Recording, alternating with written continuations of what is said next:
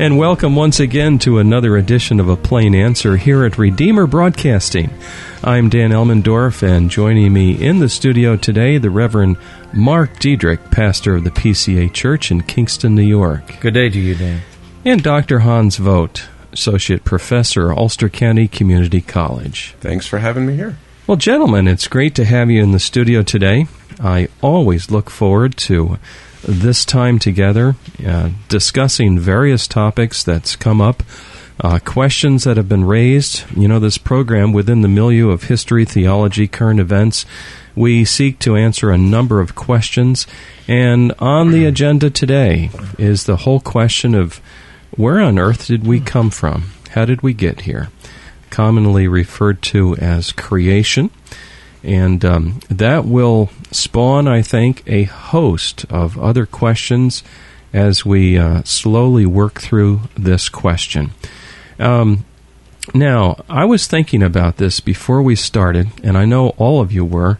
And Hans, I see you sitting there with a dutifully drawn-out set of notes, typical of a good, well-prepared college professor. You know it. And Mark, you're sitting there with an old book on your lap, as well as, of course, a very old book, and that is the Bible.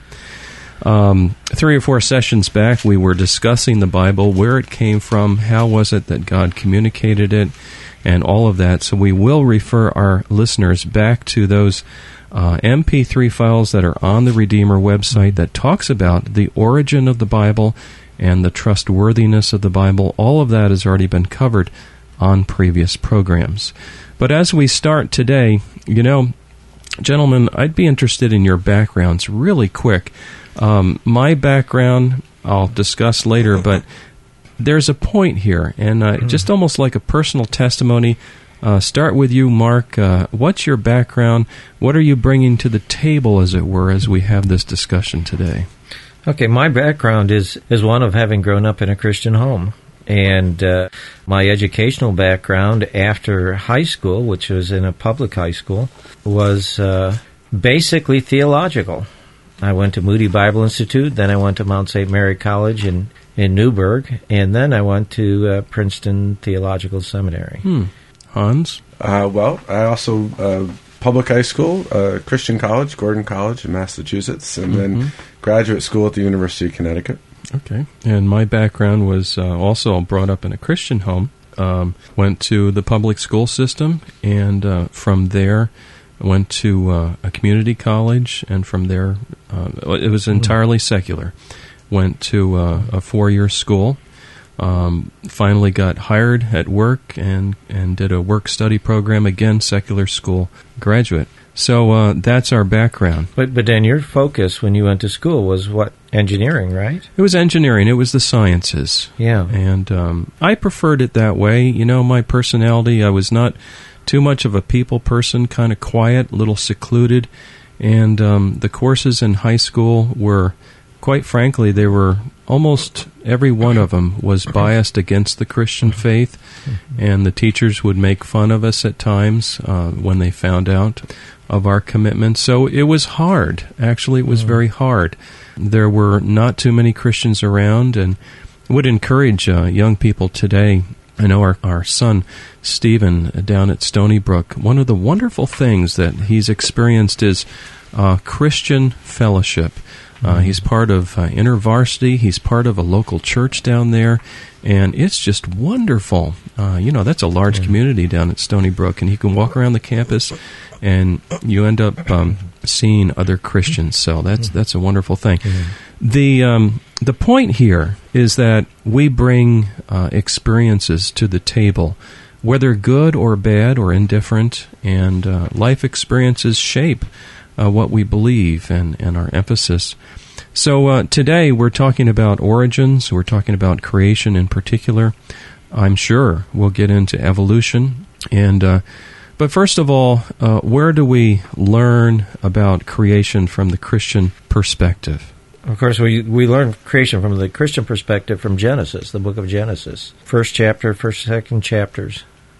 I'm wondering if it might be a good idea to at least read some of these portions of Scripture just to see what the Bible says. And I don't know who wants to start reading Genesis 1. I can read some. Mark, you can read some. So I'll start, and then I'll hand it over to you. How's that? Sounds good. Okay, it says this. This is God's Word. In the beginning, God created the heavens and the earth. The earth was without form and void, and darkness was on the face of the deep. And the Spirit of God was hovering over the face of the waters. Then God said, "Let there be light," and there was light. And God saw the light, that it was good. And God divided the light from the darkness.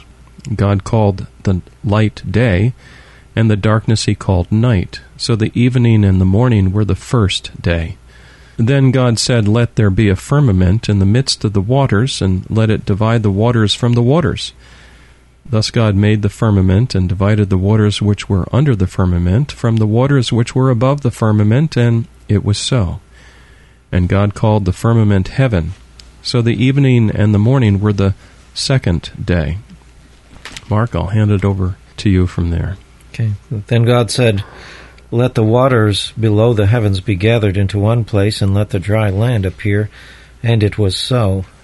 And God called the dry land earth, and the gathering of the waters He called seas. And God saw that it was good. Then God said, "Let the earth sprout vegetation, plants yielding seed, and fruit trees bearing fruit after their kind, with seed in them on the earth." And it was so. And the earth brought forth vegetation, plants yielding seed after their kinds, and trees bearing fruit, with seeds in them after their kind. And God saw that it was good, and there was evening, and there was morning the third day. Then God said, "Let there be lights in the expanse of the heavens, to separate the day from the night. And let them be for signs, and for seasons, and for days, and for years. And let them be for lights in the expanse of the heavens, to give light on the earth." And it was so. And God made two great lights, the greater light to govern the day, and the lesser light to govern the night. He made the stars also. And God placed them in the expanse of heavens to give light on the earth, and to govern the day and night, and to separate the light from the darkness. And God saw that it was good. And there was evening, and there was morning, a fourth day. Then God said, "Let the waters teem with swarms of living creatures, and let birds fly above the earth in open expanse of the heavens." And God created the great sea monsters and every living creature that moves, which the waters swarm after their kind, and every winged bird after its kind. And the God saw that it was good. And God blessed them, saying, "Be fruitful and multiply, and fill the waters in the seas, and let the birds multiply on the earth." And there was evening, and there was morning the fifth day. Then God said, "Let the earth bring forth living creatures after their kind, cattle and creeping things and beasts of the earth after their kind." And it was so. And God made the beasts of the earth after their kind, and the cattle after their kind, and everything that creeps on the ground after its kind. And God saw that it was good.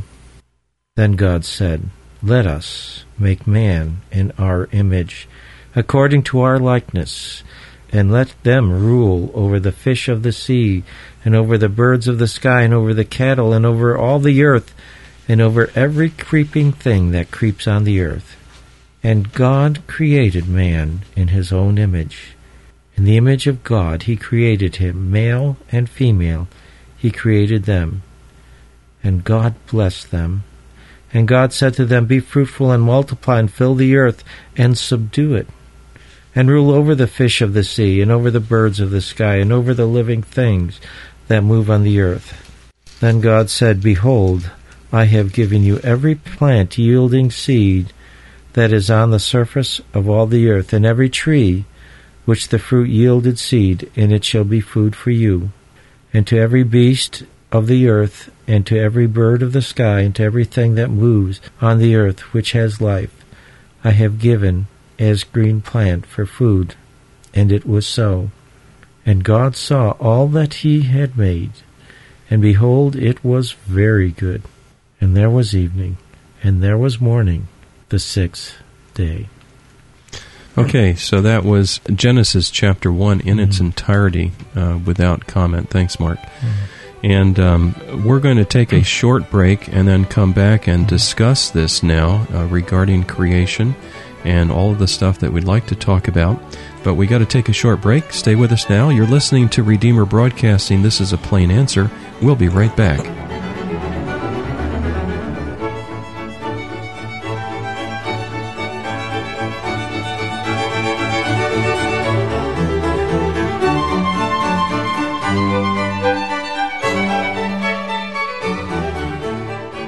We'll be right back with our program in just a minute.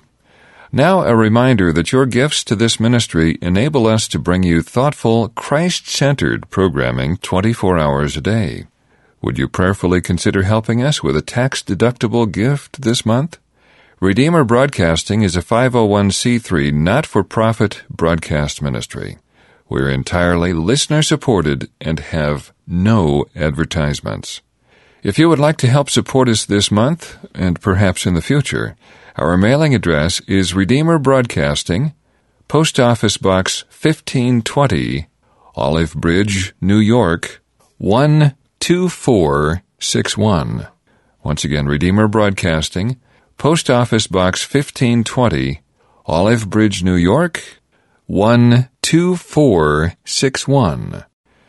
Stay with us now for the second half of our program.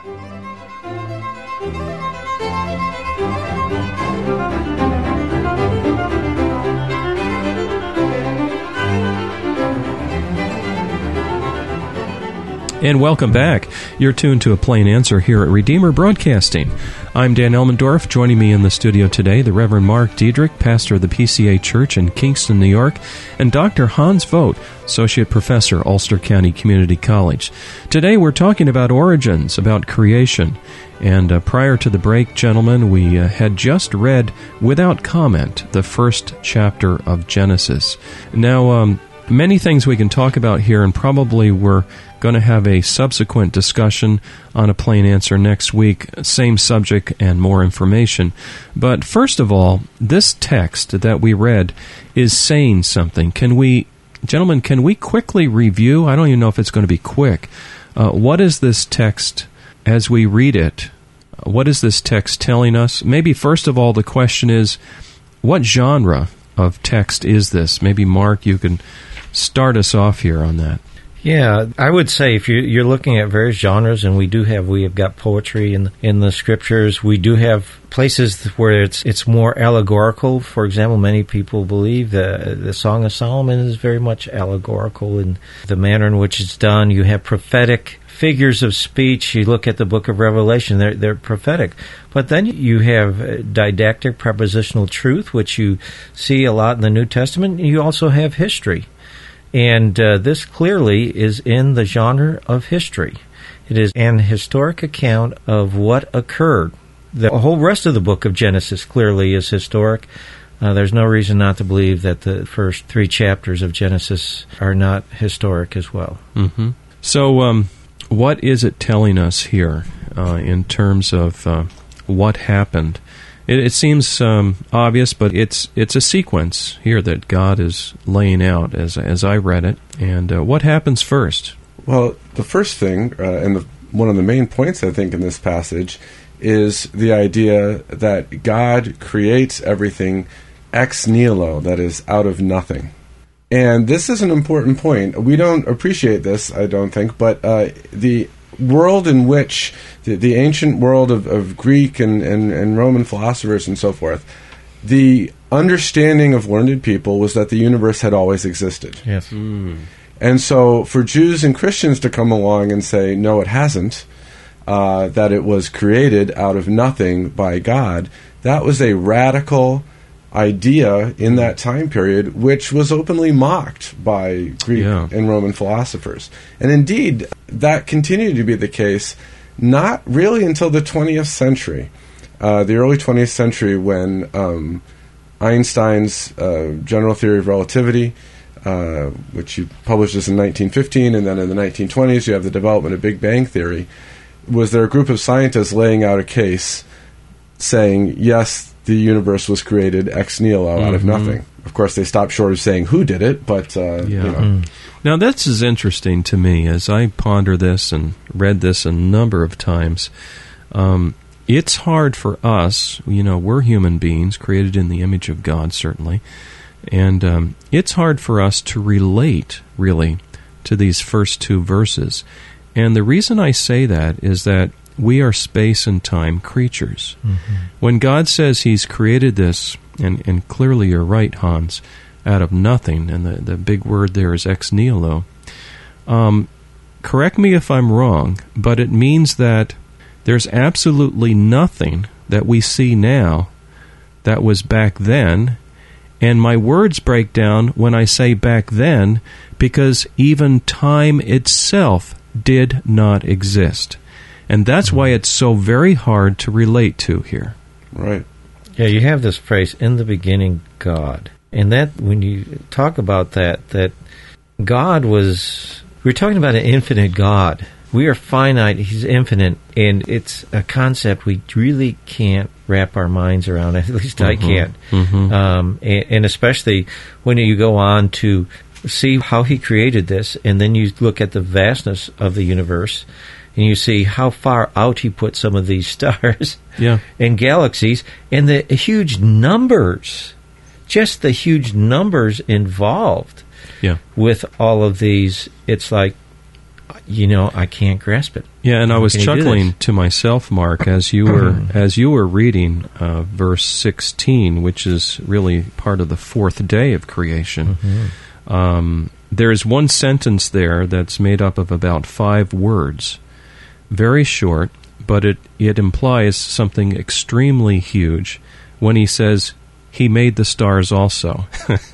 I look at that and I kind of chuckle, because you realize, wow, that star that's out there, those thousands of light years out there, poof, He made it. And even my phrase poof doesn't accurately capture it, you know, because this is God just creating this. But going back to the very beginning, we have God, and that's all we have. We don't even have time. We don't have matter. God is a spirit, we're told. Later on in time, once God creates time, He will take on human flesh, won't He? The incarnation of Jesus coming to this world. But at this point, if I can even use the phrase point, God exists. Right. And so it's really hard to describe. It is. Yeah. And you can see, I mean, one of the interesting things in this passage is that it's, in some ways, a very bare-bones account. It doesn't go into great detail. I think in part because it doesn't need to. The important thing is who is doing the creating. Right. And that it is an act of God's will. God wills it, God speaks it, and it happens. I want to focus, no pun intended, on light. In verse 3, and I'm jumping over verse 2. We can go back there for just a moment, but I just got to say this. He says, let there be light. And I'm sitting here thinking about what I learned in science, you know, about light and its wave nature and its particle nature. And I always enjoyed the particle nature because, you know, the photocells and the generation of electricity, and we use the photocells, you know, the principle of a photon and, you know, the amount of electricity that's generated from that. But here's, as I understand it, and I could be wrong here, but at this point, if I can refer to that, God is creating light. So I'm assuming that at this point, the photon, if that's the right model, is created.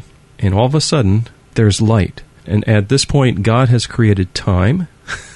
It's remarkable. And I crossed over verse 2, but Mark, maybe you want to comment. What happens in verse 2?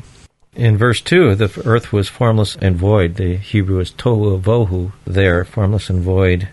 And darkness was over the surface of the deep, and the Spirit of God was moving over the surface of the water. So it's the Spirit of God moving over this mass of chaos. So there's well put. There's this like blob, I'm thinking. Yeah. There's this chaos. There's certainly water. At this point, He's created water. and the Spirit of God is somehow hovering over that, and then He creates light. To me, it's just remarkable. The whole concept of lightness and darkness comes into existence at this point, doesn't it, in verse 4? Yes. And even secular and atheistic, frankly, cosmologists basically agree with this, in that if you read cosmologists who talk about the Big Bang, they all agree that one of the first things that happens is that the universe would have been flooded with light. So, and this is from scientists who don't accept Genesis or believe in God or anything, but they do agree that, with at least this particular part. Yeah. Well, that's all interesting, and we're just barely scratching the surface here today, here on A Plain Answer. We're talking today about origins, about creation, what the Bible has to say. As we begin our discussion, we've read through Genesis chapter 1, and God is telling us where it all came from. This is a very valuable portion of Scripture. Just imagine, gentlemen, if God hadn't included this in the record that He gave to us. How thankful we are that He has included it. Now, we're, believe it or not, already out of time for this session of A Plain Answer. This will be posted to the website as soon as possible so that you can download this and listen to it on your own.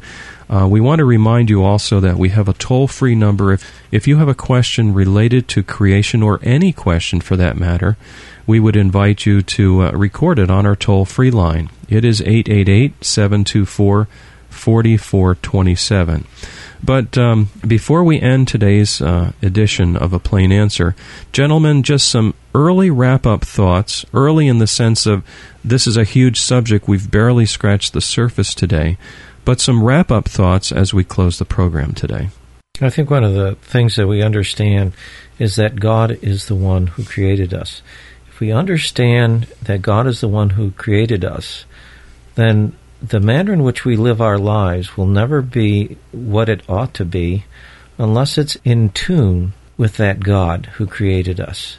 And that's why it's so important. We need to focus on that God so that we can live our lives to the fullest. I think that's absolutely right. If we live in a universe which has no fundamental meaning, no fundamental purpose, if it's all the product of random chance, that's going to have an impact on the way we live our lives. But if we instead live, as we do, in a universe that was created deliberately with purpose, out of the mind and the will of God, then we need to find our purpose. As Augustine said, centuries ago, hearts are restless till they find their rest in God. That's a good conclusion. Thank you, gentlemen. My apology really to the listener, because there's so much to cover here today and we've barely scratched the surface. We would encourage you, prior to next week's edition of A Plain Answer, for yourself, open the book of Genesis, read chapters 1 and 2 in preparation for next week, and please do join us next week at this same time for another edition of A Plain Answer. For Redeemer Broadcasting, I'm Dan Elmendorf. Today we've had in the studio the Reverend Mark Diedrich and Dr. Hans Vogt. Please join us again next week at this same time. May God bless you today with His grace and peace.